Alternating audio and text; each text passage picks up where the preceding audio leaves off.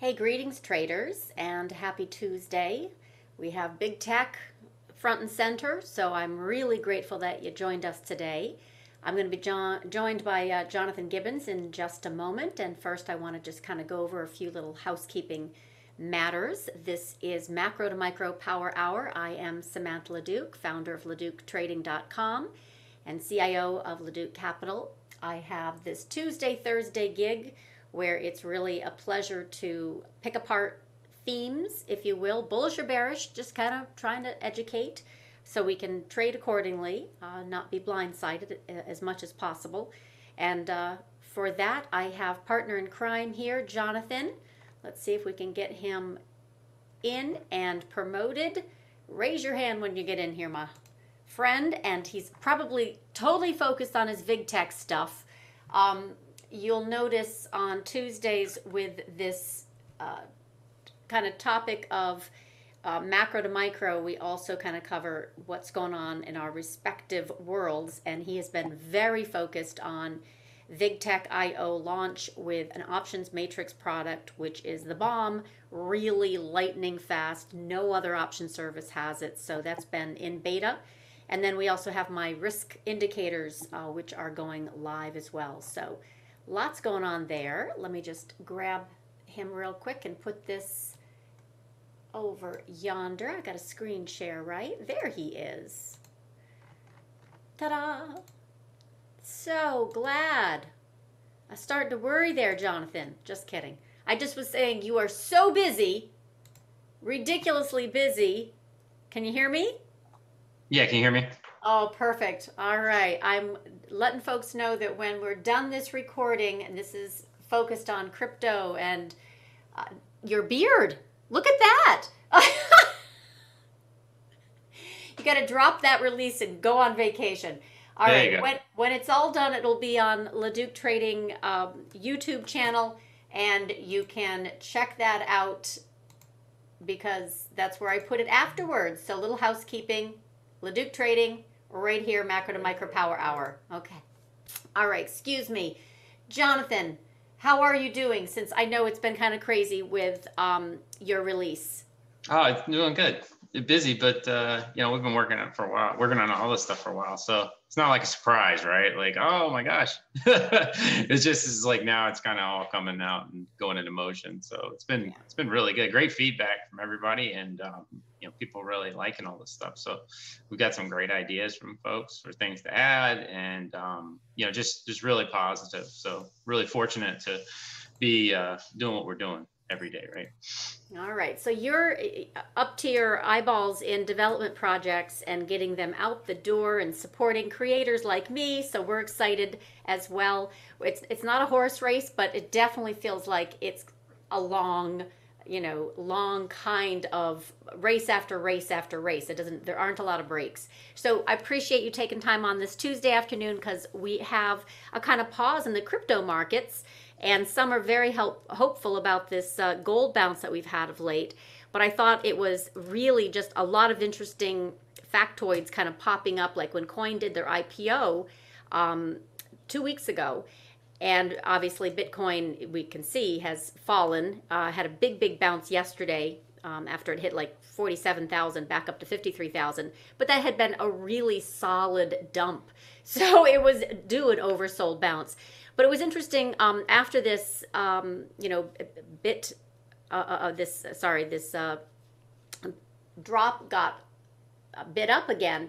I was looking into kind of institutional ownership of, Bitcoin and crypto, and Coinbase does a good job of putting a lot of information up there about their assets, if you will. I mean, they Mm-hmm. even have, Dogecoin, however you want to put it, as really just it was created as a joke, and then 9,000% before it dropped 64%. Also along the same kind of fateful time frame of when the coin IPO came out, just parabolas equal trapped longs, and then boom. So this was also interesting that they claim about 70% is institutional ownership, professional, not deemed non-professional traders and investors, but self-declared professional on their exchange. So that's some sizable coin invested in Bitcoin and cryptos. It's clearly not going away. And in the meantime, not a lot of, hedges out there performing, but the market also hasn't come back down at all. And then I saw you had a tweet on the kind of the Bitcoin proxies, the Mara, the Riot, and of course the trusts, the GBTC. I would love for you to show those because that speaks to the volume that's been going on in that marketplace as a very hot tradable space. And then last but not least, Binance. What is this? Binance? I can't even pronounce it. Binance. Binance, thank you so much. I mean, Yep. this is how, okay, so cool kids, I am not, never was, don't pretend to be. But Binance was also a tweet that I grabbed because they had leverage that was just insane, right? 100 and, what was it, 25? Yeah. 100%. Yeah. It was big. Like, Yeah. you know, 12,000 or something. you put in 8,000, you get 1 million of leverage. I don't know what that works out to right off the top of my head, but Right. it's breakneck speed. So, give me your thoughts on this space now that we've kind of calmed down a little bit since the coin IPO. My perspective is a little bit more broad. Like what we've been seeing is not to specifically look at Bitcoin, but or even Ethereum. But now watching this for a couple months and kind of being interactive with some things on our side with the exchanges and things like that, it's quite illuminating. What is very interesting is like those pictures that I showed on Twitter earlier, where you're looking in like 3 different sectors where a corporation that is involved or somehow associated with, crypto is larger traded in options premium on a day in and day out basis in volume than banks, than the players in the space that have been the like legacy players in the space for a long time. And to me, that's like, wow, because that's not a speculative thing about, coins. That's something different. That's actually institutional capital, real capital coming into a large market, trading these particular vehicles for a reason, right? Whatever that reason may be. But we can kind of unpack that a little bit. But like they're larger. And this is not like, oh, okay, last week. I've been watching this for like a month and a half. And it's just like, wow, this is every single day that these crypto related stocks, and that's the only real phrase I can reference them, are getting this much volume and this much attention. Like if you look at the top 50 on a daily basis, there's at least 5 to 6 of these in the top 50 every day, where, maybe JPM isn't even in the top 50.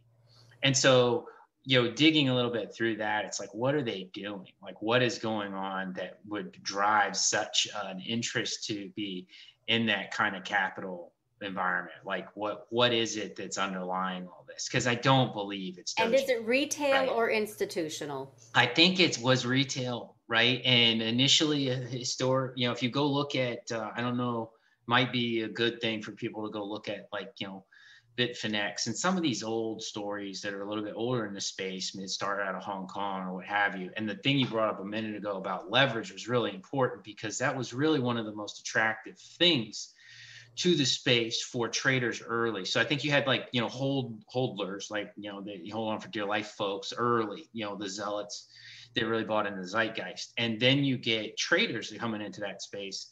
And I was put onto a couple stories about like reading in-depth, narratives that have been written about the history of that stuff. And it was all about the leverage. These things grew enormously because they were offering just crazy leverage, like you just mentioned a minute ago. Well, it's super attractive to traders, right? Because they can take 10 grand and run $1 million off of it, right? And that gave, that drew a lot of attention into this space. Then you get, the kind of crypto growth that you saw back in the 16, 17, 18, 19 period. It cools off and then it takes off again.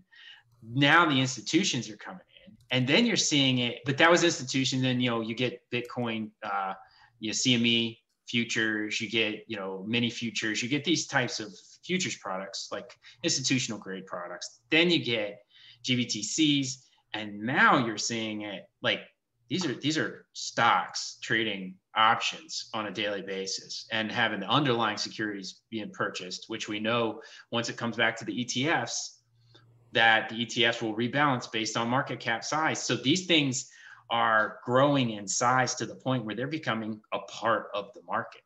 And I really started picking up on that as it relates to IWM, because I was like, how many of these things are in IWM? And how many of these Momo things are in the Russell? And the Russell has turned into this quasi tech stock bundle.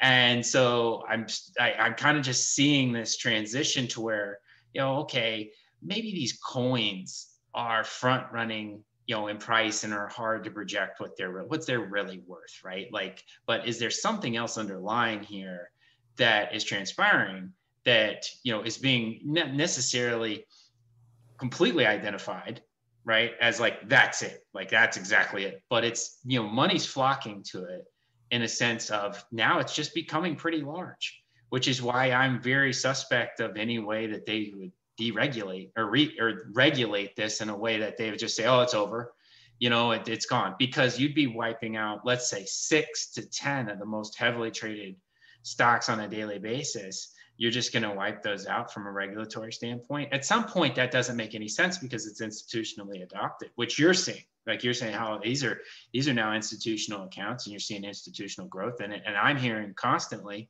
institutional exposure to these things, and people want institutional exposure in a lot of different ways. Maybe I don't want to hold Bitcoin, but I will invest in Square because Square is utilizing that, or I'm investing more in Visa because I know Visa. And Visa is going to be my proxy, and Visa is going to give me an opportunity to be exposed without actually holding something I don't quite understand. Visa guys know what they're doing. The Tesla people, those folks know what they're doing, right? That's what people would be, believing to an extent that they can proxy. And that's why ARK must be, it keeps buying every day, it seems, coin. My 2 cents on this, and this is just totally for assumption, okay, and conjecture, is that realistically, and this goes to the gold conversation, is that why did everybody like gold or back 2010, 8, 9, 10, 11, 12, and then gold got crushed. But it was the property ownership. It was the ability to say, I own that bar, right? And there's a property rights component to it, basically an exchange medium. So I know I sold you that bar, physical stuff, and then you find out all this stuff about the rehypothecation of the silver market and the rehypothecation in the gold market, and everybody was like, really, there's a lot of similarities when I've talked to early stage holders in Bitcoin and the folks that I used to talk to all the time, let's say 10 years ago in the gold market. There's a real zeitgeist to that, where it's all about, kind of a sound money, where it's like, this is what I own and this is the transaction for it. So I call self-clearing, right? So self-clearing mechanism. And there's a lot of similarities to that conversation. And I think a lot of like gold folks had transitioned to crypto in the back half of 17, 18, 19, 20, where they probably would have been totally in gold back then, right? Where I talked to them 7, 8, 10 years ago. And I think institutions are starting to do the same thing, because what really is happening in a lot of this crypto stuff that's underlying all this stuff is the mechanism of self-clearing. And that's the whole kind of concept behind it, where this was in this guy's hand or this lady's hand, and now it's in that person's hand. No middleman, no duplication, rehypothecation at its most purest form. Now, that's not necessarily what happens all the time. There is a lot of scale and exponentiality put on there as far as leverage is concerned. But I'm saying in its most basic context, that's really what one of the primary underlying things is. And I would share this because I actually have heard a story recently about, let's just say, commodity that's now kind of added that same kind of technology to clearing trades themselves in the gold market, right? So is it really something that's only going to be available in the crypto market? Or is that kind of technology, that kind of exchange mechanism where middlemen, to an extent, not necessarily needed to a degree, as far as ownership is concerned and distribution is concerned, like the LBMA, things like that, really become something to think about for gold in the future. Because if that kind of, like gold's a bar, it sits in the closet and collects dust, now, changes to where gold's in a bar in the closet that collects dust, that actually can function in the same way as crypto, as far as how the trading takes place. That's a totally different story going forward. And it's very unique, interesting perspective. And I think that to me is the underlying thing that I'm saying more is like, is it the coins in crypto, or is it that movement towards self-clearing that people are super attracted to? Visa, interesting. So where if all the these things, gains some traction, it's actually bullish for gold, which traditionally has had very high carry costs. And they also correct. say, high fees for Bitcoin transactions, and crypto, also holds very, very large transaction costs, but people are still doing it. The alpha is just too great, right? That fear of missing out is it's just, again, cool kids are all on board this train.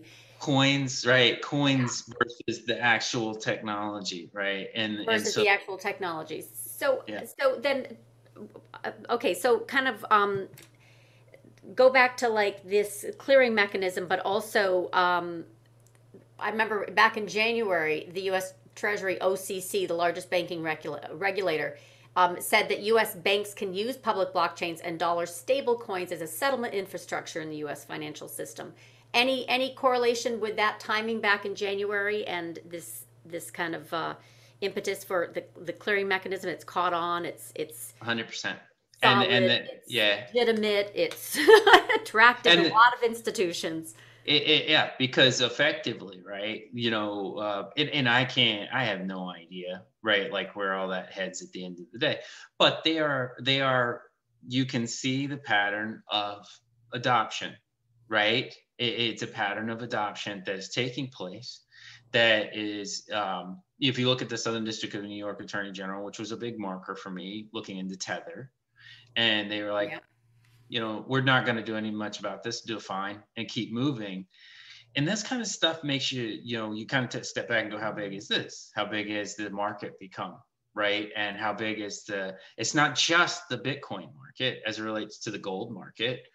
I think if you look at that, or the Bitcoin market related to the silver market, or Ethereum as a combined basket versus this, if you discount out Visa, Square, PayPal, Riot, Mara, Coin, all those to that conversation, you're totally not looking at the whole picture of the actual kind of bigger theme here. Is it kind of, and you saw something like this, and we talked about this when we talked a while back about Robinhood with the DTCC and the T- stuff and all that. That's stuff that is not really the most efficient way to transact, so it forces shares to shares, right? And changes potentially system, but it's also systemic risk.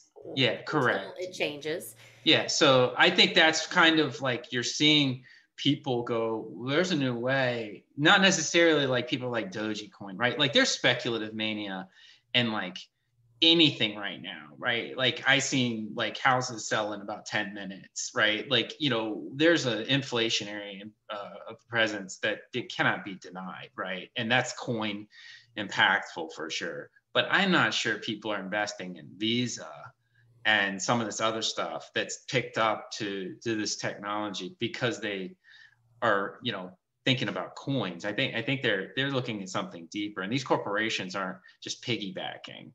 Right. So if Bitcoin is to commodity as tokens are to, securities, then I still see, the Bitcoin as a commodity, for lack of a better word, and yet it had come down ferociously on that coin IPO. Would you say that's attributable to the power outage in China mostly, or would you say that's just the alternative, that folks just, want to put their money in coin as a more legitimate security over commodity? I personally just saw Ethereum hold its own and continue higher, and now break out high above its all-time high. I wonder if there's been rotation also from Bitcoin into the Ethereum play. So that's I think totally. I agree with you, and I think that's to your point, like rotational. What you've been saying for a long time, expensive to cheap. right? You could roll out of Bitcoin, roll into Ethereum. That's one, right? Hmm. Potential. The other potential is regulatory. There was some scary regulatory stuff Oh, that weekend, those right? headlines that came out Saturday It just night dropped were in, within right? 1 hour of that flash crash that literally force liquidated $13 billion in the Coinbase crypto market in Yeah. on a Saturday night, and it was absolutely following a Janet Yellen money laundering crypto. We're going to look into it tweet on a Saturday night at like 10:30. I would draw the comparison this way. Pets.com, right? And the internet. And pets.com, what's pets.com worth? What's any of those stocks worth back then? Right? It got frothy, extremely frothy in the sense that people were chasing the perceived value of what the internet was going to do versus what the companies that were adopting the internet were going to do. Right. And it's not dissimilar, right? Not the same technology by any stretch of the imagination, but it's kind of a structural shift to a degree, which we're still trying to feel out what it could mean and how it could impact so many different things. The bigger players are adopting it in a functional way. The more speculative players are adopting it with leverage and creating, PooCoin and like some of the other funny stuff that I've seen in the last few days, just totally outlandish stuff. But like, it's like two sides of it: the functional use case and then the kind of speculative mechanism. So I think the Bitcoin flash crash, Bitcoin is highly speculative. To a degree, it's adopted, but it's still got a big speculative arm to it. And Ethereum is much less speculative, much more of a functional vehicle too, right? Like it's got a totally different use case. So I've always been kind of more pro Ethereum, but these things, as they get adopted, are going to have a lot of, or not, a lot of volatility, over the course of time. But this self-clearing thing really has some very, very applicable use cases. And I've seen, when you think about like things that are blockchain invested groups that are like, they're investing in blockchain related companies. I've come across my desk the last few weeks, investments into like insurance companies that are going to pool risk into these types of like structures where they allow it to be much more transparent.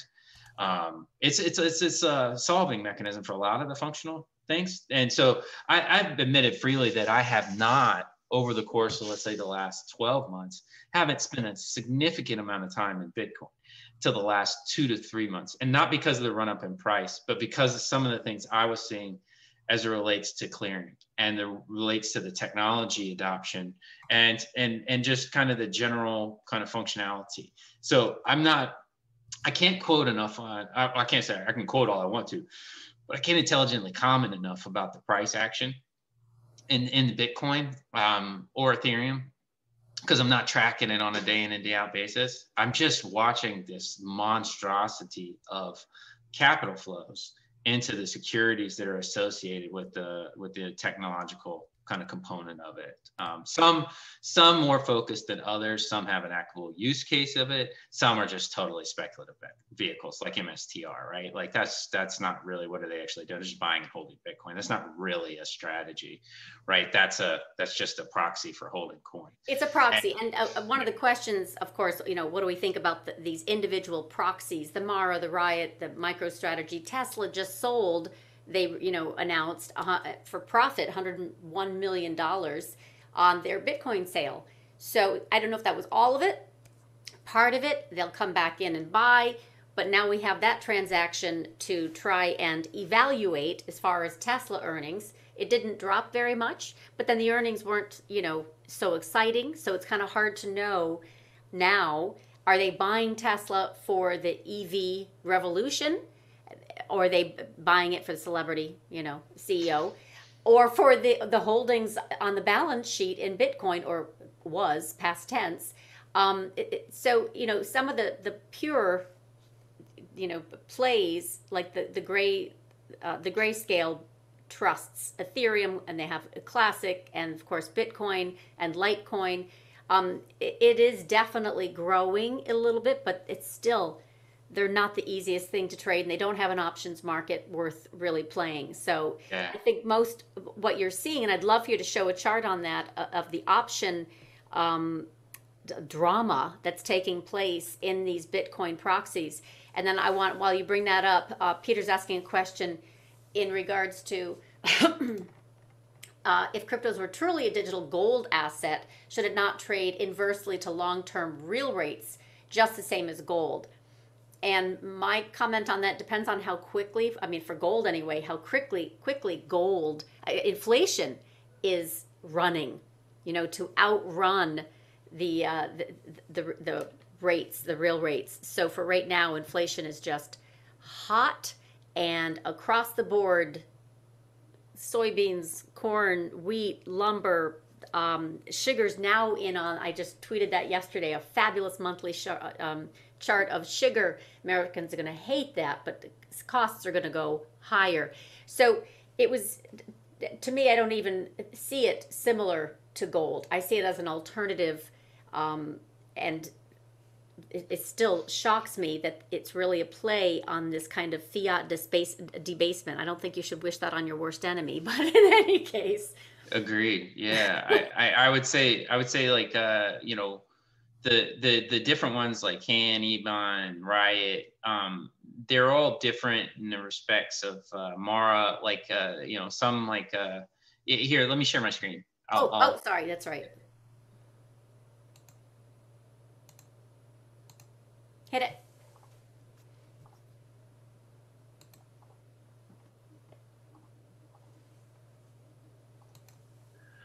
All right. Oh, Peggy, you did. That was actually, I didn't see your comment. Peggy, right above Thomas says, I see it as competition with fiat currency inflation. Got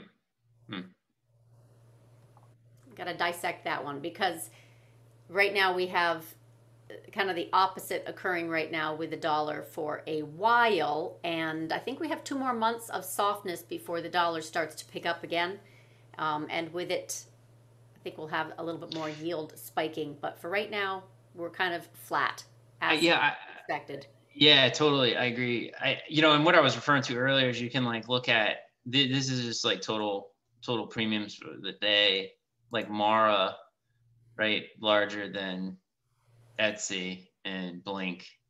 I mean, the largest one in that commercial services area. Different application, different type of approach that they're taking as a business, different sector. And you come over to finance and you've got, Riot. And Riot has a totally different kind of approach to what they're doing. So I think that you're seeing, this isn't, so as an institution, right? Like an institution may not have the ability to take exposure to certain things based on rule structures. So I can't actually go invest in that because it's against my mandates and against our terms and conditions or something to that effect. Or maybe it's the rules and regs of their risk department. So they can't go buy Bitcoin or trade futures or something to that effect, but they can go trade options, right? In the public market where it's freely traded, something that's highly liquid, that's attractive to money that was not able to go in over here. So you're starting to see products get packaged. Hence GBTC assets are growing. They've made it more available. I think I saw that Gemini has $25 billion and assets flowing through them. And that was a 4 or 5 currency product, like cryptocurrency product. And now there's got many currencies, cryptocurrencies running through there, and they're functioning more like a bank. So what's fascinating is like to even look at Visa, for example. Visa has been constantly at the top of the finance sector as far as premium concerned since they got involved with the crypto space and have been adopting that kind of technology. So I don't know if people have been like listening to this for quite some time for this podcast, but I've always been primarily like, hey, gold serves a significant purpose for a reason. I don't actually think that's changed at all. I don't think that this is that. This is something that's more of a technological play in this public market as it's floating around right now. Like, I don't think it's not necessarily a like Square. Like Square is regularly now in Coin. Even look at Coin. This is the FANGs are dominant in here for the longest period of time. For the longest period of time, it was nothing but FANGs. And now you're seeing Square and Coin on a daily basis in that size. So I think it's, sometimes it's a lot simpler than we think. in the context that maybe people just weren't able to get to it at the institutional level because of the rules and regulations behind it, that it could be as simple as the standard deviation requirements that they have to own individual assets. So if something moves too much, they can't own it. But this stuff, they have some segment of their portfolios they're allocated to highly dynamic and volatile options. Well, now they can trade those. Or the underlying securities that are greenlit by a Morningstar, like a Visa or a Square, that people have been really attracted to. Those things can now attract real money. And that then puts money into R&D and gets into the space. But again, I think, so to answer the long story short, is you see this in a lot of different ways for each individual company that is adopting some sort of component from this space, which I think the underlying thing is smart contract clearing and an efficiency behind that that does move things forward and cuts out some degree of middlemen, which is what PayPal originally was so very much adopted for. So hopefully that kind of answers what that question is and what I'm seeing, in the sense that I don't necessarily think it's a gold. I think the coins are attracting some folks to gold, from gold, that were related to that fiat conversation.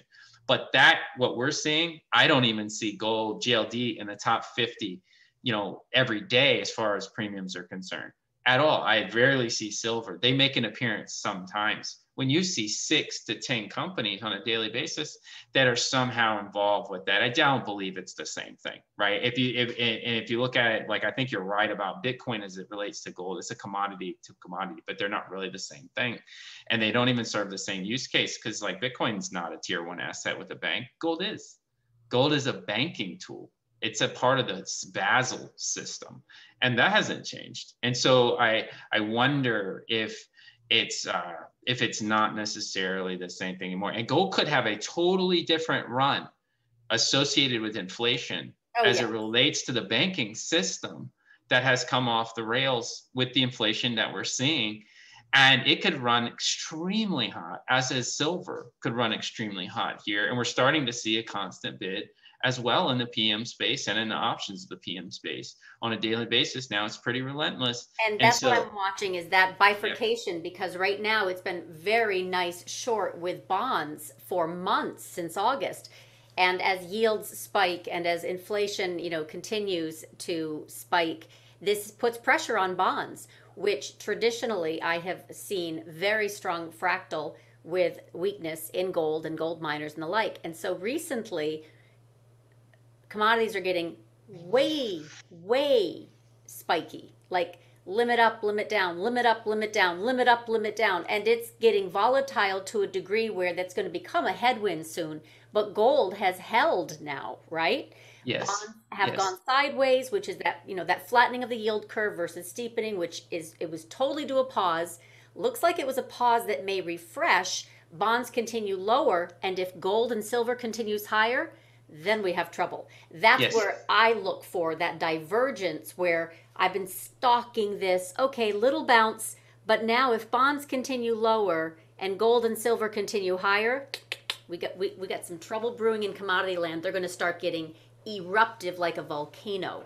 I totally agree. And they play a different role in the monetary system right now, and directly correlated to the banking system. And we're I was anecdotally went to the beach to go eat this weekend in the evening. So we were like, okay, on Saturday, so let's cut it off. We've been working. We'll go drive over to the beach here in St. Pete, and we'll look for a place to get a beer, right?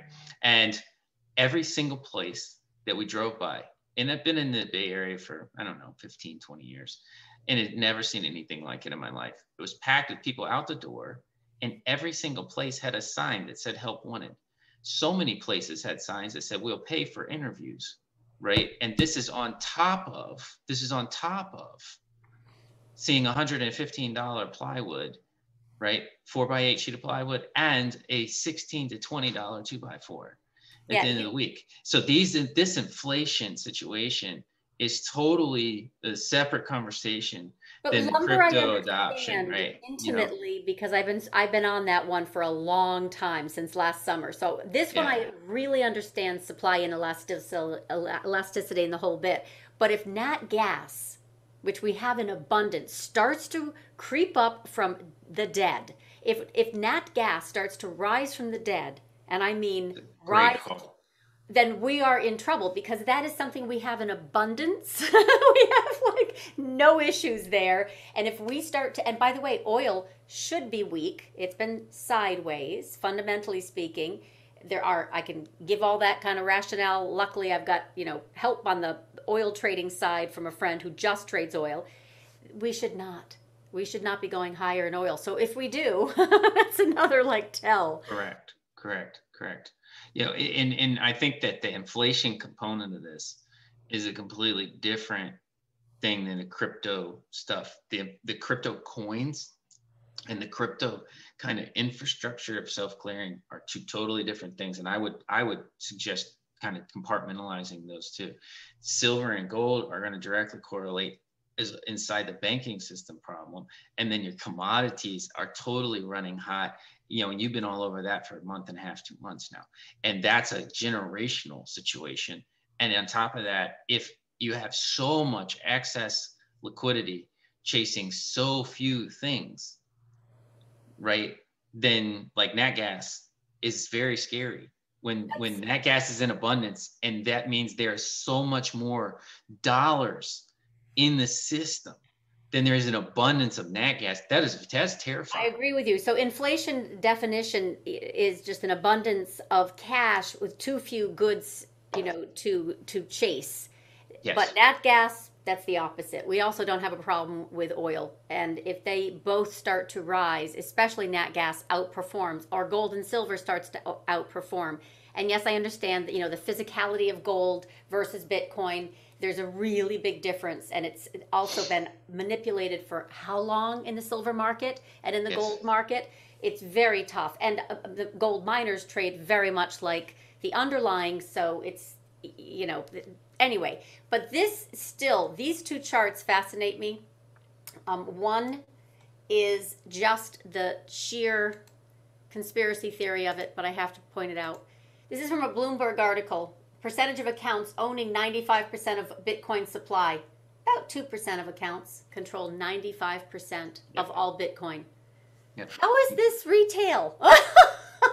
And that's it. They're out of China. And 75% is mined right in the China, Russia corridor. Yeah. Yes, the corridor. So to me, this then prompted some interest in this chart, which Raoul Pal, everyone follows him, I'm quite sure, for his crypto Bitcoin color. But this one particular chart did grab my attention. That's Bitcoin to Ethereum. And his point was that Bitcoin is the collateral and Ethereum is actually the digital currency. I think I don't know enough to. Way to look at it, but look at the chart. I did like the chart. So. That's a potentially strong setup, right? Like that'll climb that wall on the left side just from a sheer market structure perspective over 6 pennies. Yeah. So Ethereum to be over the alternative of Bitcoin. And then of course you have all these equities that are, related to the Bitcoin proxy. And then you have all of the optionality in this Bitcoin proxy world. Then you have all the leverage in the Bitcoin and the cryptos, of which maybe 96% of them are just bogus. So it's to me, and then I keep reading about whales selling their Bitcoin. If you have 2% of accounts control 95% of all Bitcoin and the whales are selling. I track Bloomberg really well. So Bitcoin whales, just Google that. Something's up in the Bitcoin market. There is a rotation.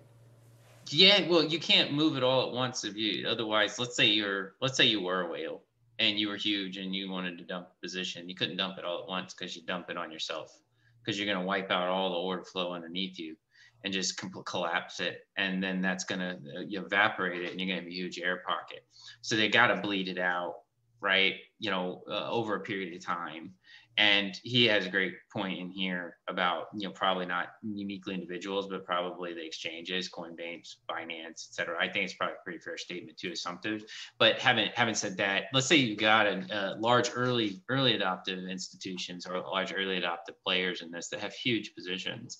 They still can't dump those simultaneously right? Because they'll actually wipe their own self out. And they'll be delivering it at a much lower price to the market. Because if I have 20 million, right, to drop, which I know that there's only like 22 million or something like that. So it's like 200,000 coins I got to drop. I can hurt the market selling it all at one time because there's not enough for bid at that size. So the 20, 20, 20, 20, 20, 20, 20, something to that effect, which is why you see the same functionality in the options market. They'll split up the orders, and otherwise you tip your hand and or crush the market. So I think, you know, Bitcoin's been bid up to an extended level where it's no longer inexpensive. It's very expensive. Can it go higher? For sure. But like, it's not inexpensive. Ethereum is, from just one standpoint, less expensive with a higher upside and a little bit better use case. So, you know, rotation would seem natural in that situation, right? Especially if it got adopted by like major institutions for some really strong use cases, which is CBD, right? You know, that's totally to be determined. So I'm totally think that it makes great sense on rotation to Ethereum. I just I wonder, like, Bitcoin is very obscure, has always been obscure, now much more mainstream, but it's still coins, right? So, you know, what's the real tangible use case? You know, store value, I get to a degree, but you know, payment mechanism, it's not very it's very expensive to pay for things with the fees on it. So, you know, but I see a lot of people that are cashing it out and buying property. We're seeing that a ton in Florida, where somebody will roll in and buy 4 houses in the neighborhood with you know, Bitcoin. Whoa, not Yeah. GameStop profits. No, Bitcoin. it's a bit, and that's interesting that you would rotate from a store value to A meme stock. a piece of land, right? Right. So like Bitcoin gains to a piece of land. That So yeah, so like very interesting behavior, and that is throughout the state, especially along the waterfront. Well, I Huge, think that proves that you're it's speculative. I mean, in that particular case, and we can't expand for all cases, but it is yeah, definitely a lovely play on having speculative gains that then transfer from paper to things. yes, yes, So yes, yes, that's yeah, very wise of them. So, which is why they probably can overbid, right? Because your neck of the woods is right now stupid. It's like there's yeah, like it's talking to folks like in Florida, Miami, and here you house sell 10 minutes, 15 minutes, and like a house that was it's a total just tear down dump. You know, they pay 2 times, 3 times the asking price, and just come in 3 days later, tear it down. It's stuff you'd never see in your life, like that's totally fueled by mania underneath the asset, you know, structure, which is totally inflationary, right? well, Yeah, they're both trading higher for the same type of reason, which was Peggy's comment. Um, I'm going to go grab it again, but I mean inflation caused by having a fiat currency. So right now, this is definitely a pairs trade. Comment here: think of Bitcoin as the first killer app, but the tech is more general than even for finance. It's a yeah, I agree. architecture for the entire internet and every app on the internet. So comments on that. I think that's a fair statement. That's where I was going with my insurance comments, like the way insurance has been subjective. You know, when risk is pooled, right? So they, you know, have been extremely profitable because they have selectively distributed payouts, right? Banks have done the same thing.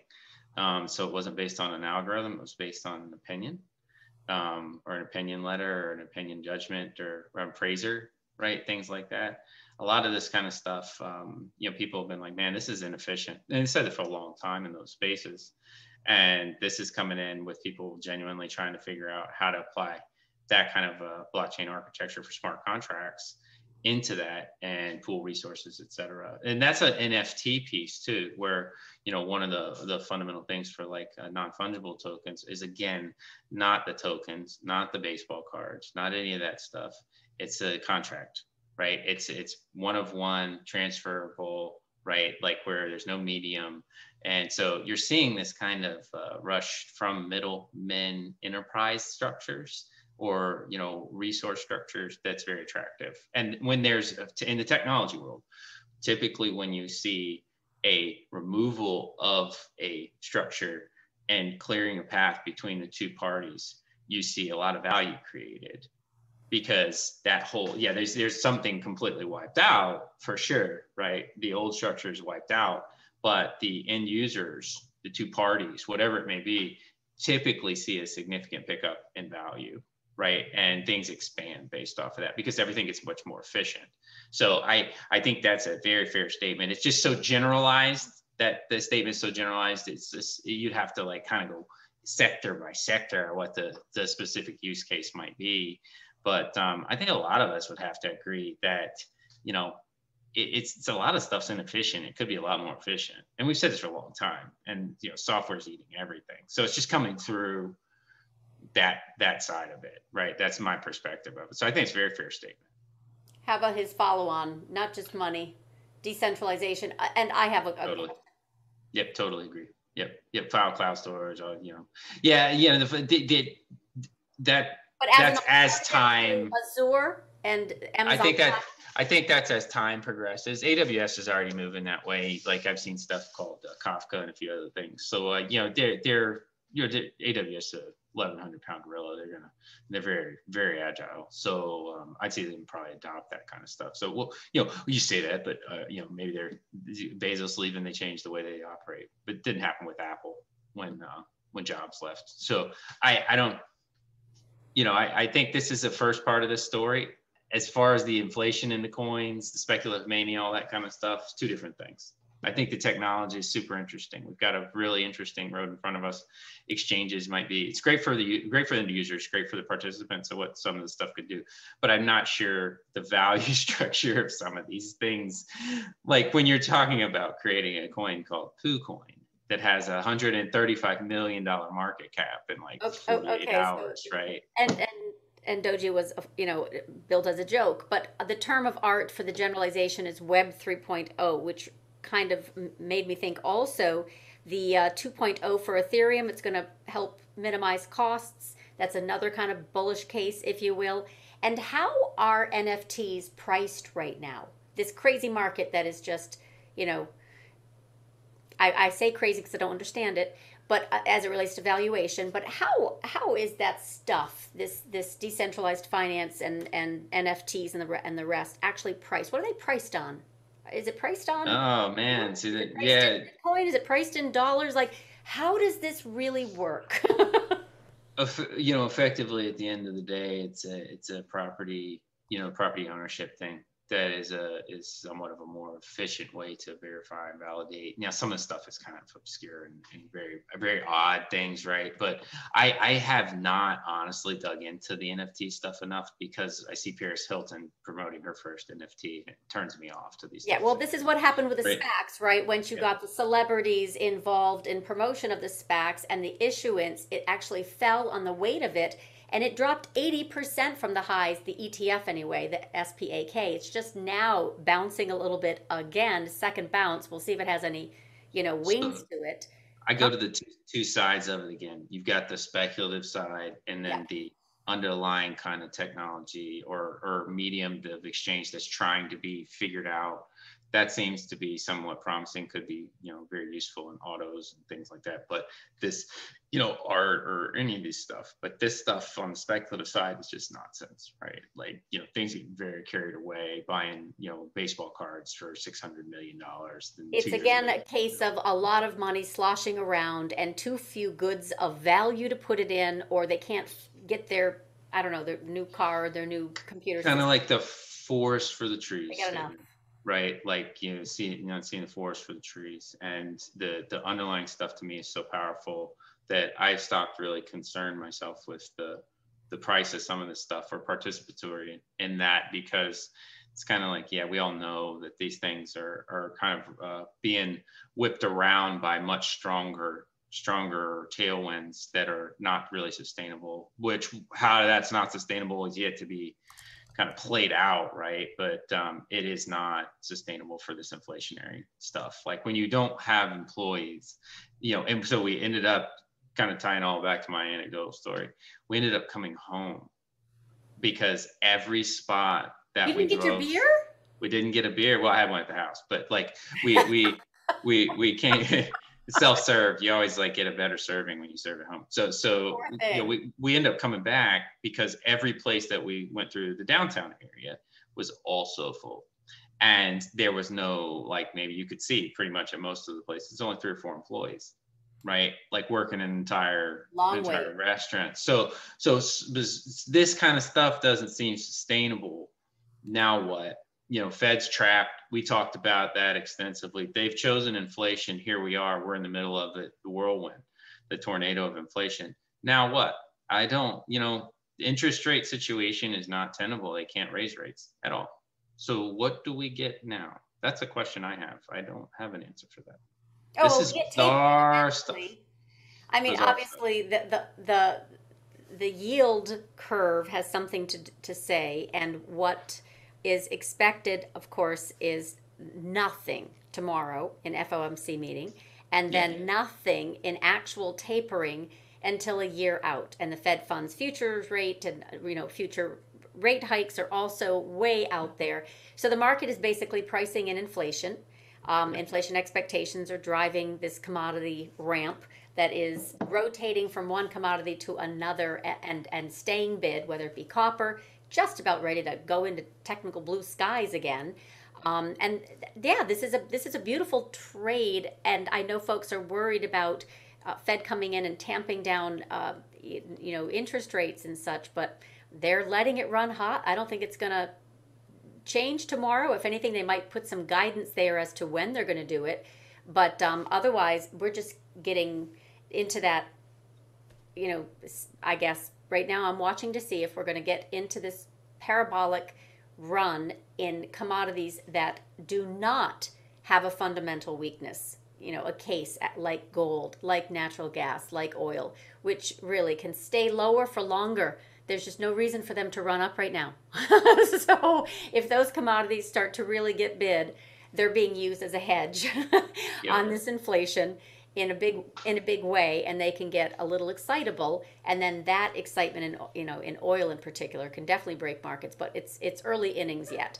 So I don't know, this gold outperforms has always been as an inflation adjusted, real rates head lower, and real rates have been heading higher. So it's not outperforming, long story short, because inflation is running hotter. So this is I don't think it's going to be dusted off. I think the cool kids will, at some point, if we do get this big surge higher in gold and miners and silver and all that other thing, then they might notice. But for right now, the digital world is their playground, and gamification is absolutely the word you coined many moons ago, and it has just been my thinking solid in the option flow market and in the cryptocurrency phase. This has really been this is not our grandfather's market. and so we've gotten 3 solicitations the past week for companies from India to work with the Indian markets. Okay. Because they're so growing. And so when you think about the internet coming online, that's the last thing I'd probably add, is that you've got India market coming online. You've got the Brazilian market coming online.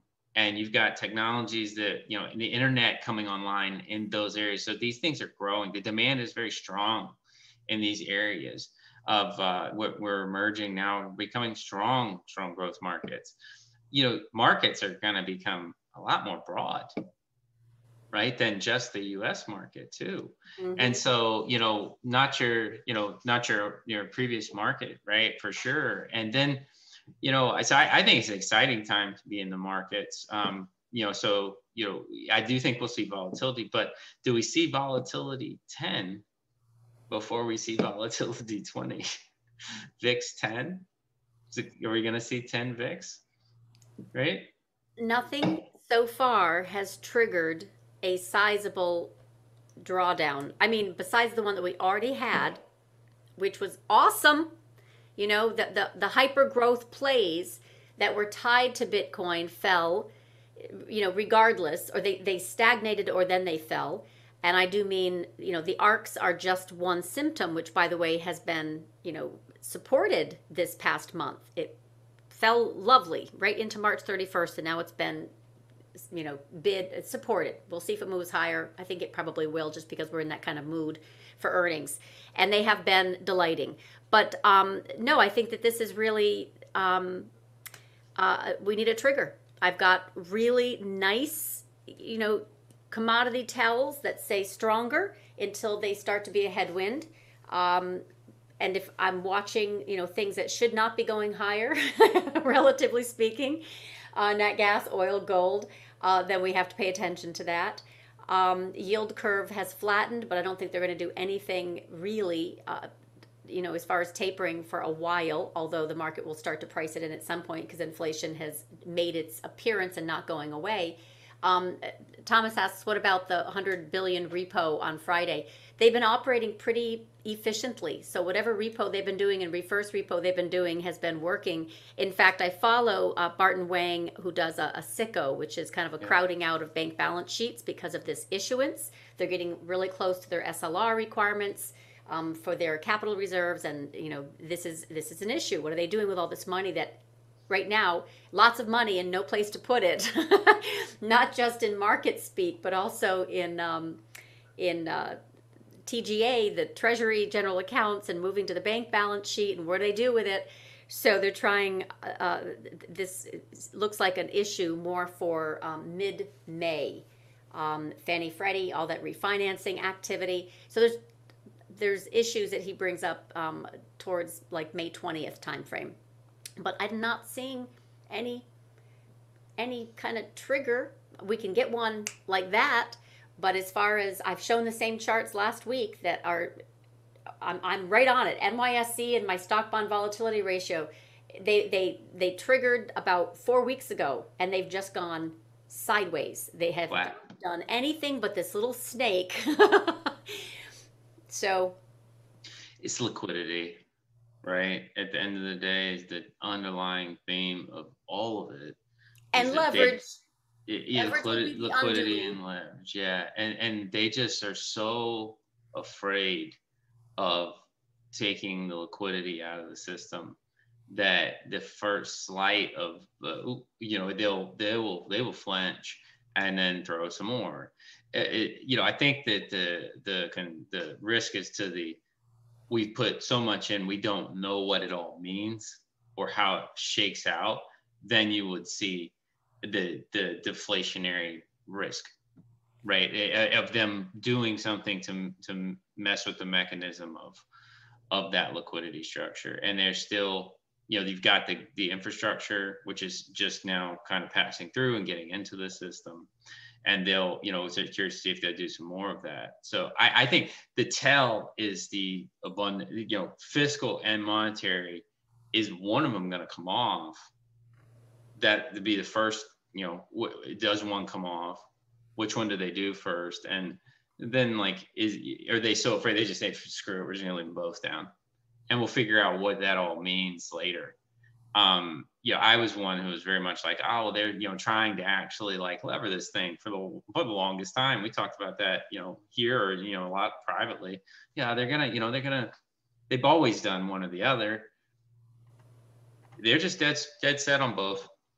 And so they'll keep these things flowing, and flush, you know.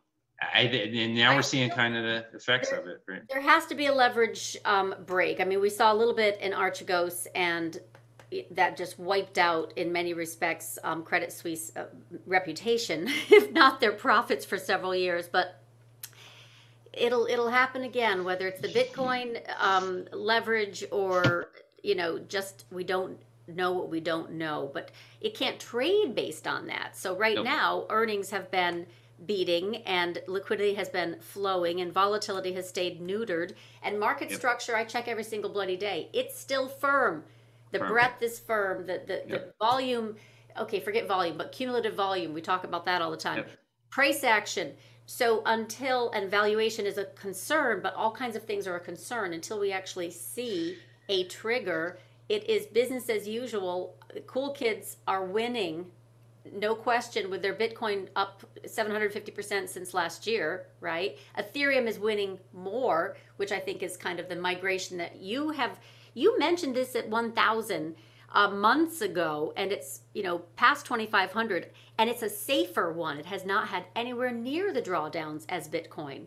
So I'm still in that trade. I think that's a great trade for the long haul. And then, of course, I seek out narratives to support it, right? Because I don't know. I can't even pronounce Dogecoin or Binance. But I look for like the tells that are getting the most attention and support. So for me, Ethereum is still, nice and shiny, and gold and silver. If they become nice and shiny, I actually see concerns. Correct. Well, I think those are to keep an eye on those and keep an eye on VIX. And as long as the VIX is in the cage, like we talked about last week, then party goes on. Prices be damned, right? Party goes on. And, then the flip side of it is for the crypto stuff, functional use case assessments versus speculative assessments. That's what would be my takeaways for today. Are you bullish or bearish on small caps? Very bullish. I'm bullish on a breakout. Like I think that a lot of those got hit pretty hard, especially the momentum ones, and they are sitting at some very interesting inflection points where if they turn and you get more chase on those, that we're seeing like kind of really take off. Like these things move substantively. It's like AMC, right? AMC was closed. It was a joke stock. Gamma. It was a gamma play, right? It was a target of Wall Street Bets gamma play. Yep. Now it's reopening, and it's gonna be people going into the theaters, and it's gonna have a roaring, physical, tangible comeback. And you got all the other stuff inside of IWM. I created 2 scans this weekend called Russell Fire and Russell Ice, specifically because I wanted to look at what's happening inside of the Russell. Because the Russell's so interesting because so many of those stocks are like EV or tech plays or crypto, and like they've grown in size because of market cap, and the Russell rebalances based on the rules. So it's more of a not necessarily my bullish small cap stocks as I am the structured mechanism of that index, because of what's transpiring and the fact that so many of those momentum stocks are inside of that index that are heavily purchased call structures, that thing just kind of scales itself up. I was telling somebody earlier, I was like, that thing breaks out. Watch it just rage because of the way that it's structured. And an inflationary environment doesn't mean it will, but because of the way that it's structured, the risk on that is like, holy smokes, it could All really you need to run. do is look at XRT and see that parabola, and it is based on the GameStop weighting, the weighting of that particular stock, which is now the largest holding in the Russell. It used right. One of them, yeah, it was one of them. I think Penn is now, or Caesars. It's one of those. I haven't looked at a couple. But it's all gambling stocks that lead the top, like 2 or 3 or 4 or 5. But they're only 0.5%. With an XRT, GameStop is 8.5% weighted. Insane. So this is these are plays. Like if you're like looking around, like looking at the actual. I don't know, like we have a way you can go look at the index in the app. It's free. You can just look and see what the holdings are and the weightings of the holdings real quick. But like that's like definitely something to pay attention to here, because when these things get bigger because they are squeezed via gamma because of the option structure, then the index ends up buying more of it because of the market cap. So it's like, unless something changes, that's a natural thing that's just continue to happen because of the passive indexation. So it's fascinating. It's good, I think, to have some hedges on for this earnings season disappointment potential. Microsoft, in fact, is down after hours. So we'll see if the Qs can get up and above their high from last week. Otherwise, we've got more digestion, and then potentially, we'll have some softness again. But okay, I wanted to get your thoughts on the crypto market. in particular what you like. We're in agreement because just Ethereum just is not just the cool kids are migrating to all kinds of crypto, but that in particular makes sense to me. And I'm not a cool kid. All right. Thank you so much for explaining this, Jonathan, and everyone. Thank you for joining on this Tuesday. Thursday, I'm going to be joined by Miss Izzy, who is a trader, day and swing trader, and she's got a large following. So she's part of my Women in Trading and Finance. So looking forward to that. Earnings, definitely. 45% of the SPX reports this week, 180 companies. My mind is spinning trying to, catch all of these and also not catch them, sorry, like assess these. And Bitcoin is just kind of hanging out underneath its breakdown level. So all of these Bitcoin proxies, and I'm watching them, right? They rolled over on the coin IPO, and Bitcoin and the proxies have bounced into resistance. That's all they've done so far. So now we got to have that little, for those who are playing the Maros and the MicroStrategies of the world, we got to have a little bit more oomph here to get them up and over. I think VIX and your point about gold and silver are really simple watches. If the VIX continues to stay caged, then you'll continue to get rotation. And the gold and silver are a great banking system bellwether for what's transpiring as it relates to currency. So I'm totally on board with your statements. All right, that's my only ad. That's my only ad. That's all. And this is my last ad, and then we will end, which is I am still waiting. Where the heck are we for this NYSE chart? If it's going to trigger, it'll be soon. We're just coiling up here, and this is your small cap and my small cap, bullish bet. But at some point, we're going to either get back up here, and later we'll have a break, or we're going to have a break. But at some point, this is going to be an excellent play for a solid swing short. In other words, more than for just a trade. Yeah. All right. So everyone, thank you so much. I will post